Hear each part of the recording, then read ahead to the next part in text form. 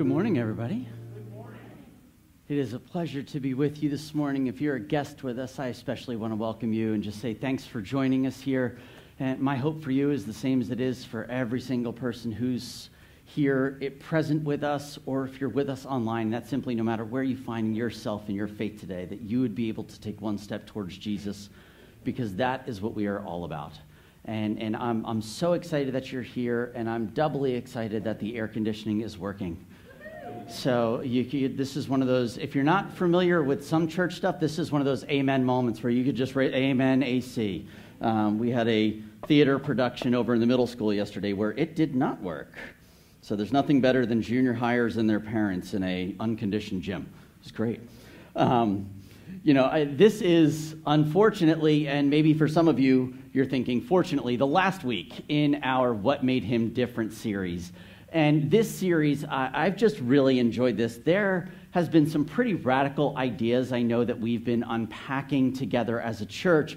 And I've been fascinated, really, by how different messages that we've talked about and different topics have impacted different people, right? Different topics impacting different people. And it's largely because I think we all hear messages a little bit differently. Do you know what I mean? We all hear it a little bit differently, and it doesn't surprise me because this happens all the time in almost everything that we do. It's the same focus, but a very different experience. It's the same focus, but different experience. 2 years ago, I started, it was COVID time. You know when you try weird things? I tried to read poetry. It was a weird thing. I was like, I'm going to try this. And so there's a guy in our church. Where's Mike at? Mike Ralph, where are you at? You hiding in the back somewhere? Okay, right over there. Oh, look, you can raise your hand. I called your name. They know you're here. And so I know Mike is got like a super deep understanding of poetry, and I'm like, I need help. What do I do? And he's like, oh, I got the guy for you. And he got really excited, and he told me about one of his favorite poets, a guy named Pablo Neruda. And I was like, oh, he's got a pipe and a fun like I'm in, and he's by the ocean. I could read this guy. So I got a book of love poems because I thought, oh, that might help my marriage in COVID. Like this will be good. And he's a Chilean poet, a diplomat, a Nobel Prize winner. And I didn't get it. I read it and I was like, I don't understand. Mike, got to help me understand. He's like, what don't you understand? It's beautiful. I was like, meh. I don't get it, right? I didn't get it. Same focus, completely different experience. Think about when you're listening to music, and there's certain music that you have. You ever have those times when your parent has said to you at some point, I don't even understand what they're saying. Like, I don't even get this. What are you listening to? And you're sitting there thinking, this band just gets me. Like, they could have written this song for me. Maybe that wasn't you. It was me. I grew up listening to, metal and hip-hop, so it's like my parents definitely didn't understand it. Did you ever look at art and see how different someone else experiences that same piece of art? It's amazing how this happens. Same focus, different experience. And one of my favorite illustrations of this is actually from the show Parks and Rec. Anybody watch Parks and Rec?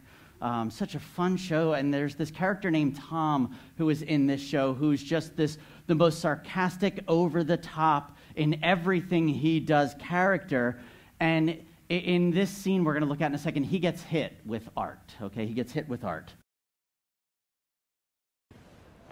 No, it's not as good as the other one. I don't know what you mean by good. Neither do I. Just do another one. You know I have actual assignments that I have to finish for art school. Shut up and do more art for me. This one's racist. It's beautiful. I've looked at this for 5 hours now. I like the green one and the red circle right here.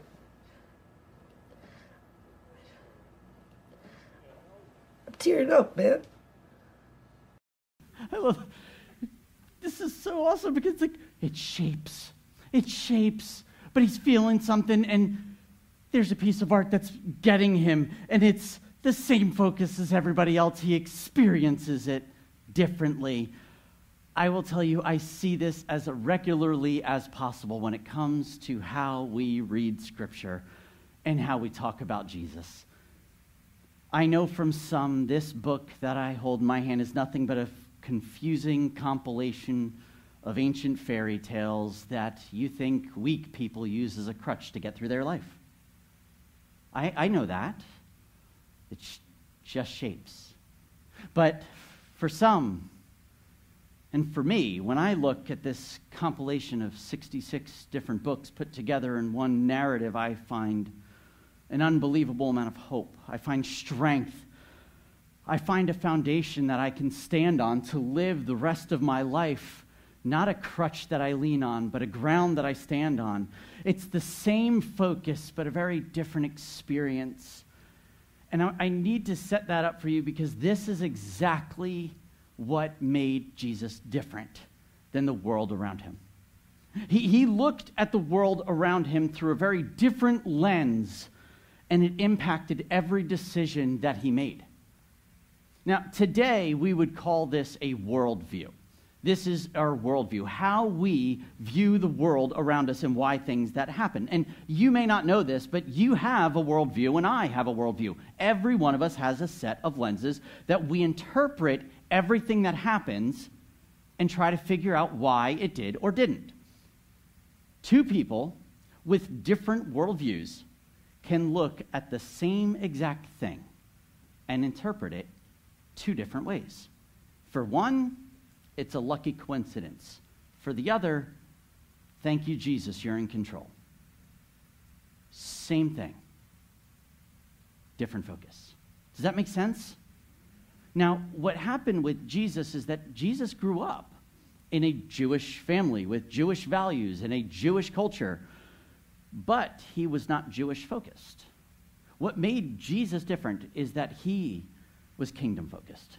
This is what made Jesus different, is that he was kingdom focused. He understood, he loved, and he actually embraced his Jewish heritage and culture, but he was not focused on that being the identifying thing about him. His eyes, his message, they were always about another kingdom, something that was different. And if you have your Bibles today, whether it's a book of fairy tales for you or the very truth that you stand on like me, I would love for you to turn to the biography of Jesus written by Matthew.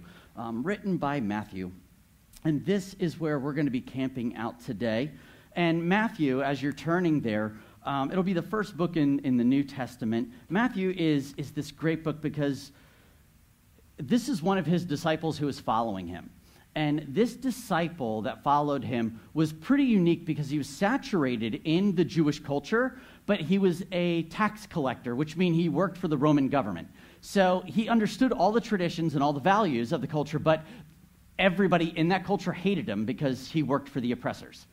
So he didn't really fit in. He was pushed aside, and this man finds this unnatural amount of joy and hope in following Jesus. And he writes this biography that we read specifically with a Jewish lens to it. So there's some things that it's like, I don't understand. Why would he write this? I don't get it. Well, if you're not Jewish, you wouldn't get it. It wasn't written for you. It was written for them. So it's really important to keep that in mind. Now, you and I skip a lot of things in the Bible, okay? And I know you're like, no, I read it all. I understand. No, we skip it. You know when you get to Matthew chapter 1, if I were to say, let's read through that, there's this genealogy of things, and you're thinking, I'm not reading that. Come on, how many have skipped it besides me? Yes, amen, there we are. If you're like, no, liar, we all do, right? So-and-so, or if you're like, I didn't skip it, I just read the first and last names.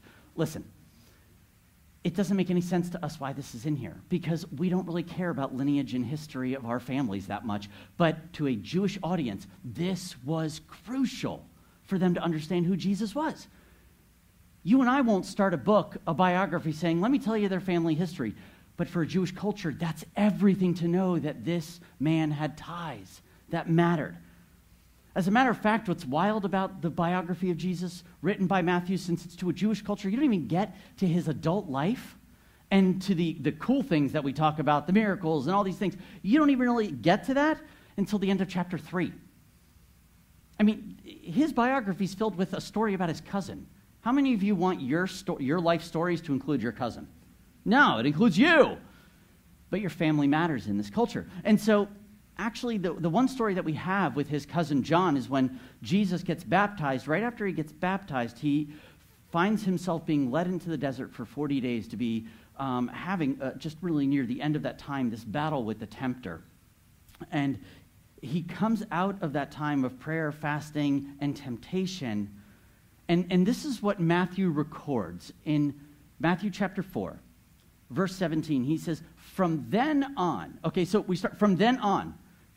From the moment he was baptized until when? Until the end. From then on, Jesus began to preach, repent of your sins and turn to God, for the kingdom of heaven is near. Jesus had one message. He had one desire, one focus. And it was right here. Repent, repent, because the kingdom of God, the kingdom of heaven is near. And the kingdom of God and kingdom of heaven are two phrases that are used interchangeably. So you could use either here, but this is what Jesus says. And when he uses the word near, he's not just saying, it's like, look for it in like 2 weeks or 3 weeks. He's saying this word is geographic. It's present. It's in front of you. It's near you, like you're sitting near someone right now. We talked about this a couple of weeks ago when we started our series through this, and I know that. And we don't really use this word kingdom often in our culture. But it was a regular part of this vocabulary for the Jewish culture. You see, there was a collective understanding that they all had, and they had a longing for this kingdom of heaven. What made Jesus different, though, was how he talked about the kingdom of heaven, how he proclaimed this message. This whole nation, like I said, they would have been talking about it. They would have been waiting for it. Now, if you're reading Isaiah with us as we soap together, and if you're not familiar at Crossbridge, when we soap, it's the way that we read Scripture, and you get these cards in the mail. Maybe you just toss them, maybe not, but this is just our pattern. And we're reading Isaiah right now, and there's so much destruction and anger in Isaiah, like we're reading right. I get it. It's hard, but it's always because of sin.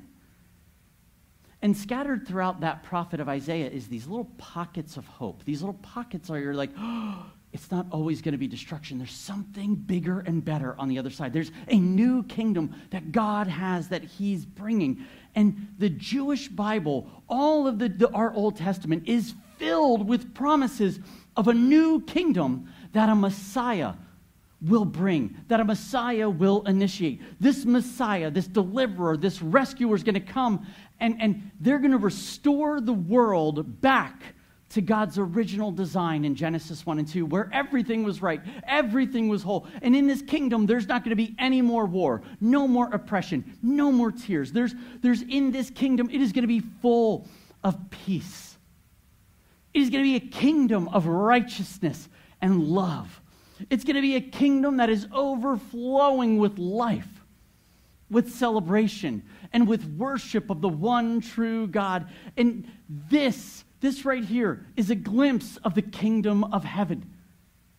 This is what the entire Jewish nation was longing for. And they're saying, you're talking about the kingdom of heaven. It's near, like we're going to get to this place. And when Jesus comes on the scene and he says, repent of your sins and turn to God, for the kingdom of heaven is near, people will listen to this news. They want to know this. They're leaning in. But how Jesus then proclaimed it from there, this is what drew everyone from all over the nation and outside that nation to him, because they wanted to discover what he was talking about. Look at the next verse. It says, one day, as Jesus was walking along the shore of the Sea of Galilee, he saw two brothers, Simon, also called Peter, and Andrew, throwing a net into the water, for they fished for a living. Jesus called out to them, come, follow me, and I will show you how to fish for people. And they left their nets at once and followed him. Does this confuse anybody else?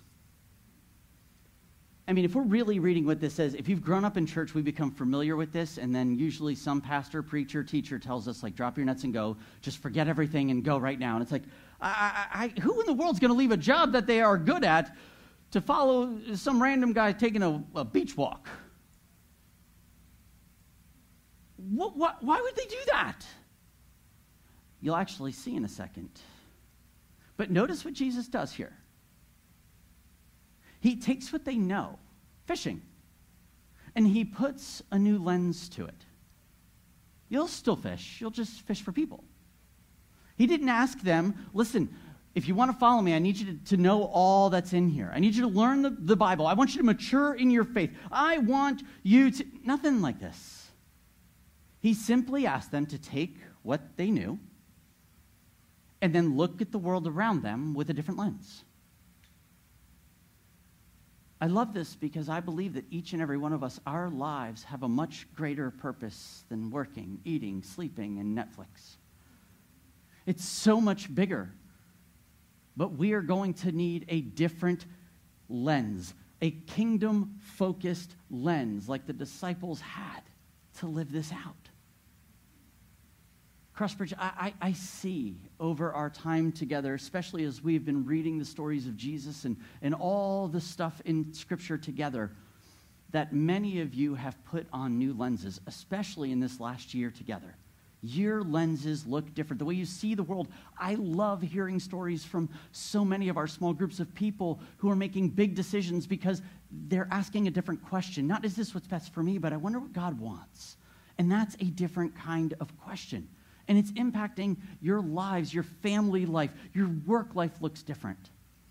This morning, I want to highlight one story from our church, but not from an adult perspective, from one of our teenagers, one of our seniors who's graduating this year in youth group. And seniors are in a unique spot because culturally the narrative is you need to get and do all the best that you can so you can get into the best college that you can get into so that you could get the best education and start living your best life. Like, get it done and work hard to do it now. Where a kingdom focus might look a little bit different. It might start, instead of which college do you want me to go, by asking where do you want me to go? Sometimes I do believe God will lead our seniors to a college, and if God leads that way, you should go. But sometimes he points somewhere different. Just ask Caitlin. Let's watch. My name is Caitlin Duffy, and I'm a senior in high school. Next year, instead of going straight to college like I always planned, I will be taking a gap year and going on World Race. World Race is a 9-month mission trip with a group of about 35 other teens traveling to Costa Rica, Romania, Eswatini, and South Africa to share the love of Jesus and to serve every tribe, nation, and tongue. I'm excited, nervous, but learning more and more every day that following God isn't always easy, but it's always worth it. In thinking about and praying about this trip, the enemy continually tried to peg me with the fear of how can you go? The more the enemy tried to overwhelm me with the fear of leaving behind my friends, comfort, and family, the more I heard the gentle whisper of the Holy Spirit say, how can you not go? Matthew 28, verse 19 to 20 says, therefore go and make disciples of all nations, baptizing them in the name of the Father and the Son and the Holy Spirit. And behold, I will be with you always to the very end of the age. Jesus has called us to go and to tell the world about his love, the love that came down, died on a cross for our sins, and rose again, conquering sin and the sting and the power of death. My life has been completely transformed by his love, and I cannot help but share it with the world. I am learning that nothing that I leave behind to follow Jesus compares to what I gain in him. To make this trip possible, I would love your help in 2 ways. Number 1, I would love prayer for me, my team, and the people that we are visiting. Prayer for God's will to be done and for his kingdom to grow like never before.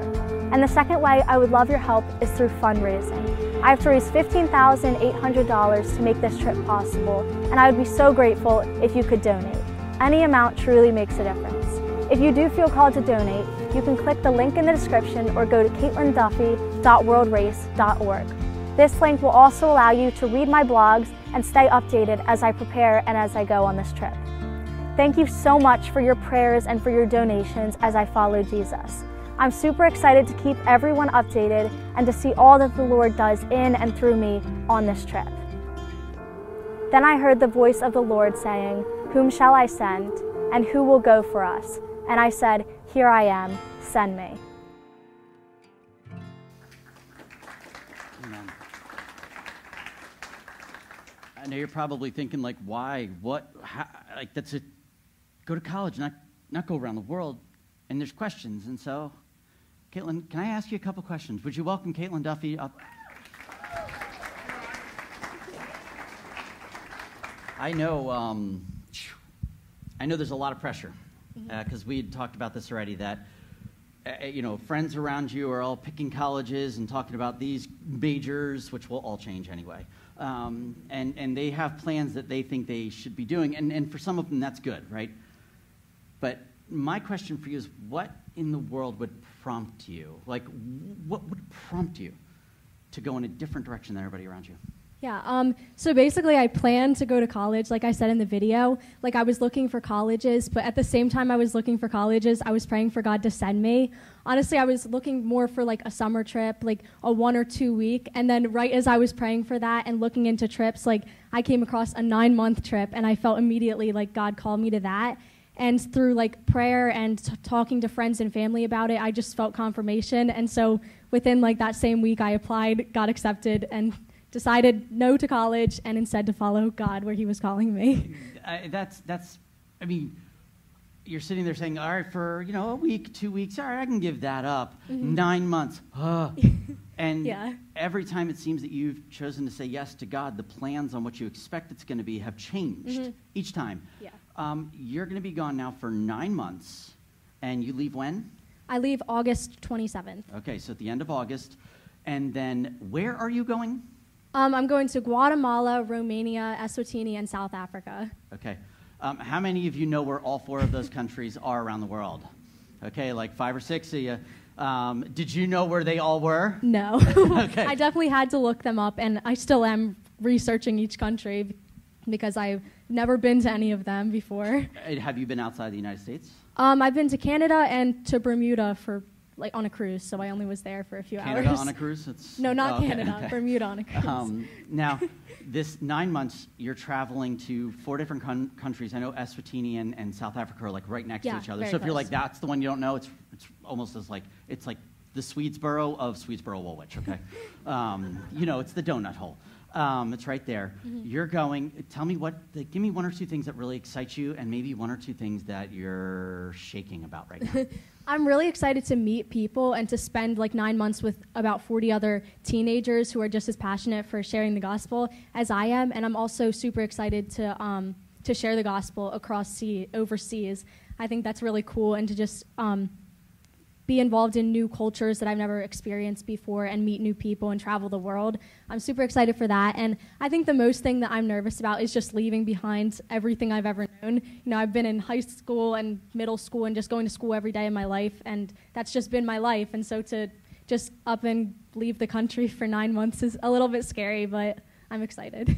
Okay, yeah, that's a huge step. And I want to just commend you for saying yes to God in that, because it's not easy.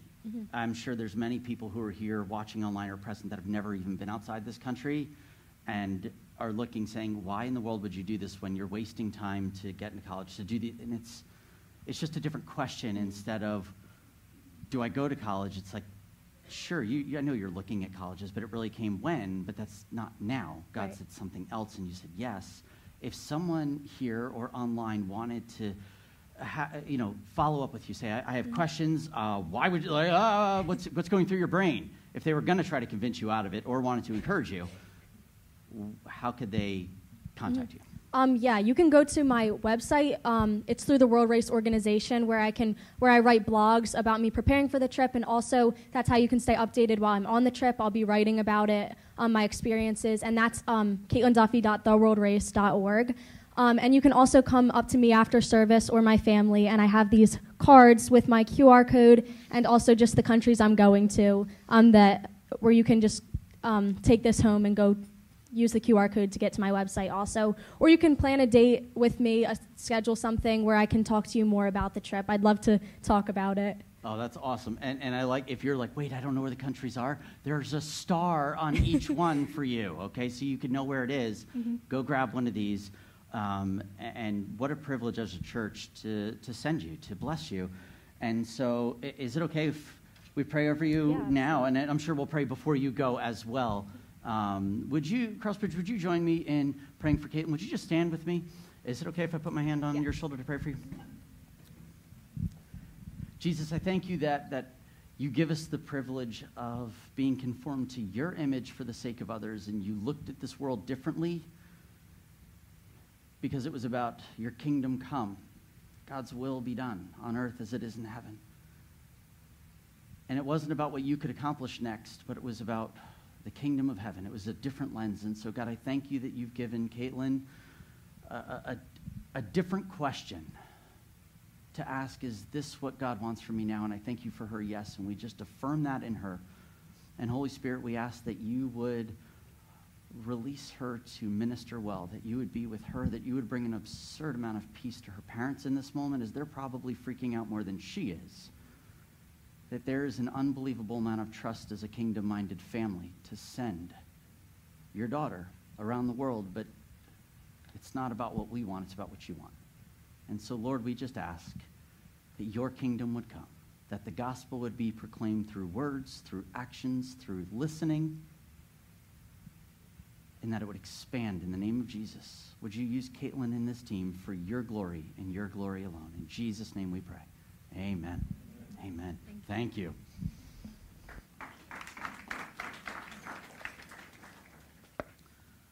Listen, Jesus had a kingdom focus. He walked along the side, the Sea of Galilee, invited a bunch of fishermen, follow me. He doesn't try to change who they are, does he? He doesn't try to change who they are in this world. Instead, he aims to change how they live as part of this world. Will their focus be on fish that they could fit in their boat, or will it be on how many people they can rescue from the drowning in the lies of this world? You see, the story continues in verse 23, where it says that Jesus traveled throughout the region of Galilee, teaching in the synagogues and announcing what? The good news about the kingdom.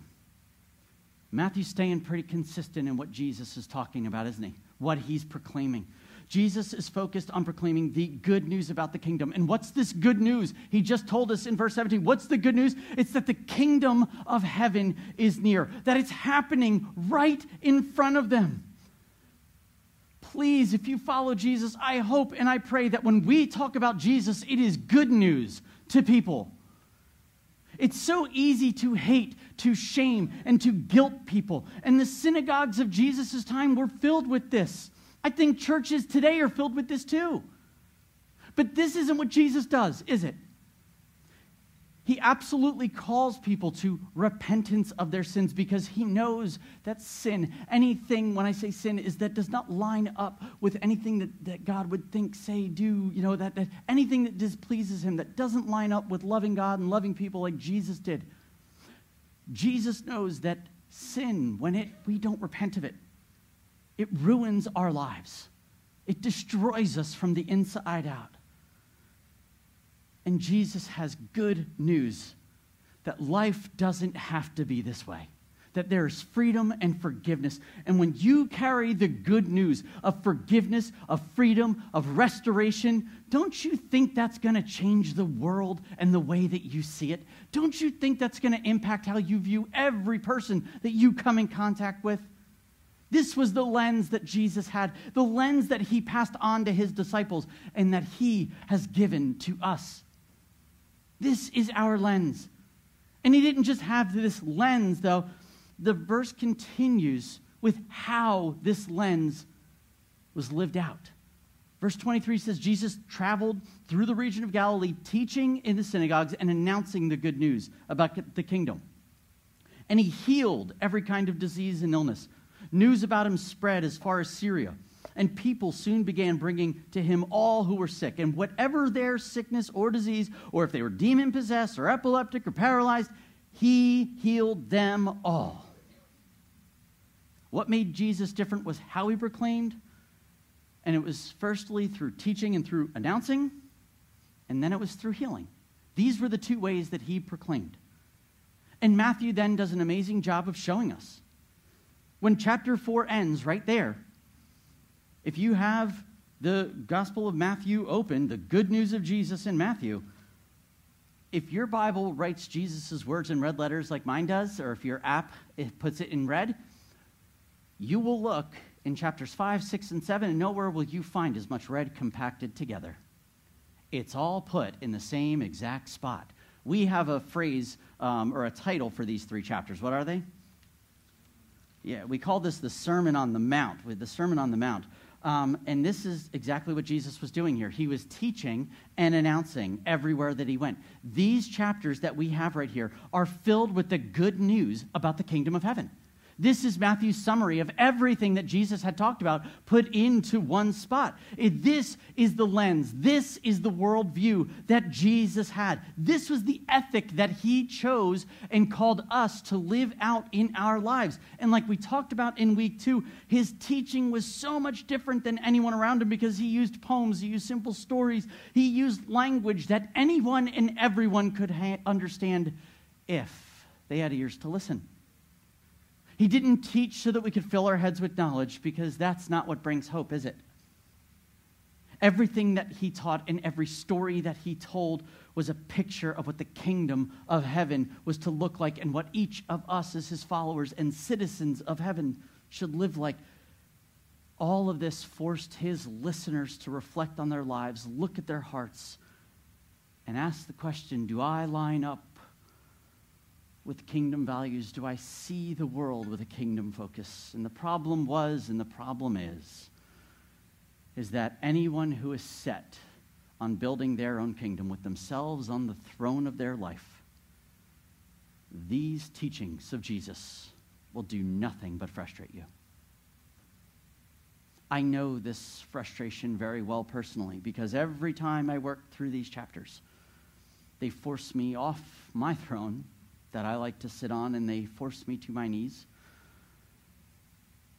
because I have so much still to learn about a kingdom focus. I read through it again this week, and for the umpteenth time, it destroyed me again because I like my throne. In Matthew chapter 5, verse 22, Jesus says, "But I say, if you're even angry with someone, you're subject to judgment. If you call someone an idiot, you're in danger of being thrown before the court. And if you curse someone, you're in danger of the fires of hell." You see, the kingdom-focused life brings blessings and peace, not curses.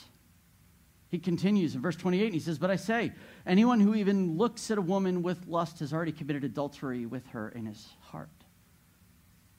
A kingdom-focused life is going to honor the covenant of marriage and all of God's creation.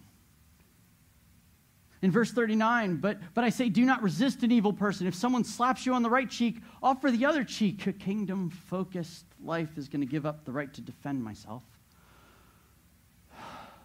In verse 44, he goes on to say, "But I say, love your enemies, pray for those who persecute you. In that way, you will be acting as true children of your Father in heaven," because a kingdom-focused life chooses enemy love and nonviolence.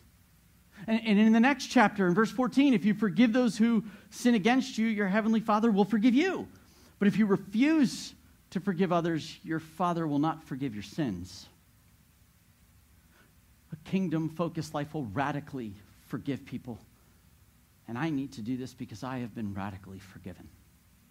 In verse 19, he says, don't store up for treasures here on earth, where moths and eat them up and rust destroys them, and where thieves break in and steal. Store your treasures in heaven, where moths and rust cannot destroy and thieves do not break in and steal. Because a kingdom-focused life isn't about how much I can acquire and how much I can save. It's about a life of generosity. In chapter 7, do not judge others, and you will not be judged. A kingdom-focused life tries to see the best in others.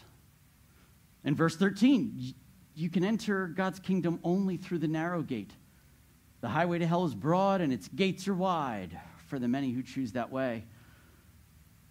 Jimmy, a kingdom-focused life will not be easy to live, and it will absolutely look different than a majority of the people around you. In verse 20, yes, just as you can identify a tree by its fruit, so you can identify people by their actions, because a kingdom-focused life should be seen by others through what I do. This is just this time reading it through, and I know all the other verses that are in here because I've been convicted of those at different times. Crossbridge, based on these teachings, I need to tell you I have a long way to go to grow in my kingdom focus, and maybe you two do too. But before you feel judged or you feel shamed, look at how a majority of the crowds respond to these types of teachings that you're thinking, I don't like any of that. In verse 28 of chapter 7, it says, when Jesus had finished saying these things, the crowds were amazed at his teaching, for he taught with real authority, quite unlike the other teachers, their teachers of the religious law. I am sure that the teachers of Jesus listening right now were pissed. They were, because none of them would have looked at the kingdom the way that Jesus just did. And none of them would have wanted to replace the power that they held with the servanthood that Jesus was calling them. But the crowd around was amazed. And for those willing to repent, there was an invitation to be part of a kingdom. You know what kind of kingdom? A kingdom where there is no war, there is no oppression, there is no tears. A kingdom where that's full of peace, full of righteousness, full of love. A kingdom that is overflowing with life, celebration, and worship of the one true God. And the kingdom of heaven that they've all been waiting for was near, directly in front of them. This is the good news that Jesus said. And at Crossbridge, we will never, ever, ever stop proclaiming the good news of Jesus. The good news that it doesn't, what Jesus says here, it is convicting. I feel that. I know that. But it's not to shame us. It's inviting us into being a citizen right now, here on earth, and knowing this for the blessing of the people around us. For the blessing of not carrying this guilt and this shame that the enemy wants to hold us to. This is the good news. And it's not just so that we know it, because in the very next chapter, we've got all these spots of teachings from Jesus. This is his summary. And then what's the very next thing we learn is he didn't just proclaim it and he didn't just teach it. He proclaimed it through healing, because this was crucial to how Jesus proclaimed the good news. The very next verse in chapter 1, it says, large crowds followed Jesus, and as they came down the mountainside, suddenly a man with leprosy approached him and knelt before him. Lord, the man said, if you're willing, you can heal me and make me clean. Jesus reached out and touched him. I am willing, he said, be healed. And instantly the leprosy disappeared. Jesus wasn't just talking about these teachings. He was living them out, these kingdom values in real time, because he had compassion on those who were hurting and pushed aside.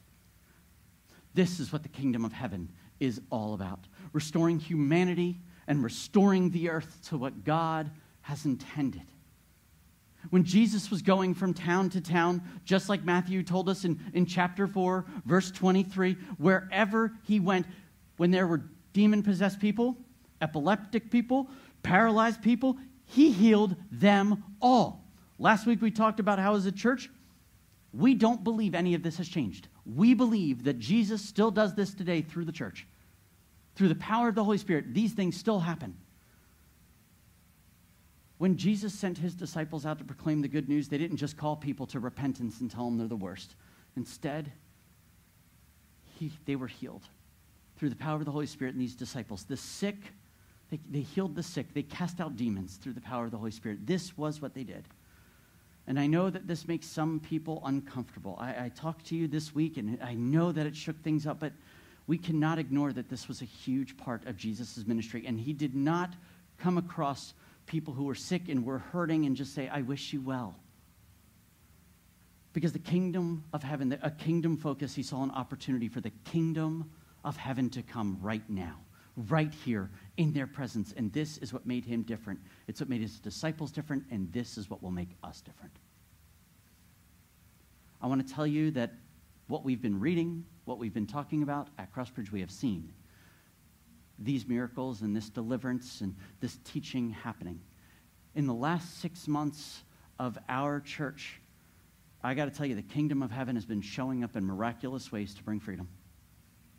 We have seen individuals healed from clinical depression, anxiety, chronic headaches, back injuries, so many more different physical and mental illnesses that have happening. It's unbelievable. We've seen God speaking to people through dreams, through visions, through prophetic words, and giving them wisdom to help love people who are around them, not shame them.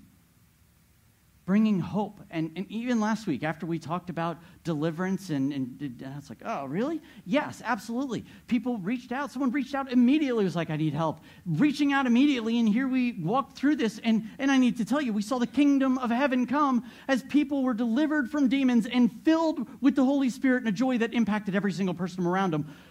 This is amazing. This is the kingdom of heaven come right here. Amen? This is worth being a part of instead of going, I don't know about this. If you're not cool with that, I love you and you're missing out. And this is where we are going as a church, is to lean into the kingdom of heaven here right now. If you're like, I'm out, I will help you find a community that will continue to teach Jesus, because that's important. Maybe they won't go there, but I will tell you, you will miss the freedom that it means to be a citizen of the kingdom of heaven. What a privilege to be part of a church that will not just teach for knowledge, but believes that what Jesus says is true and wants to do all that we can to live and look like Jesus. Jesus was all about bringing the kingdom of heaven to earth because he is present, he is near, he is in us, and where we go as citizens, the kingdom of heaven is. And so, as we close this morning, I simply want to ask the question of, could you imagine what it would look like if we had a kingdom focus as a church? If our lens looked different and we just asked different questions, how different would work look when we went? Instead of this horrible place, it's an opportunity. Our schools become a mission field, not a jail. What would it look like if we could pray the prayers of Jesus in Matthew 26, verse 39, 41, 42, where he says to his Father, I don't want this, but it's not about my will in this moment, it's about your will. What would it look like to bring the good news like Jesus did to our home, in our church, even to the point of giving up our life like he did for us? As a follower of Jesus, what makes you different? When you open your mouth, is it good news? When you pray and you read Scripture, what does it tell you about your heart and how you view the people around you? Who's on the throne of your kingdom? Would you pray with me as Becky comes to lead us in communion this morning? Jesus, I am grateful for the good news that the kingdom of heaven is near, that you have resurrected from the dead and sent us the gift of the Holy Spirit to empower us to learn, to love. Would you continue, Holy Spirit, to convict us to get off the throne, and would you put those lenses of seeing the kingdom come around us, that they would not be inconveniences but opportunities in front of us that we step into, and even when it makes us uncomfortable, we would not rush what you are doing because you were never running anywhere. May we not rush what you're doing, but never leave an opportunity behind.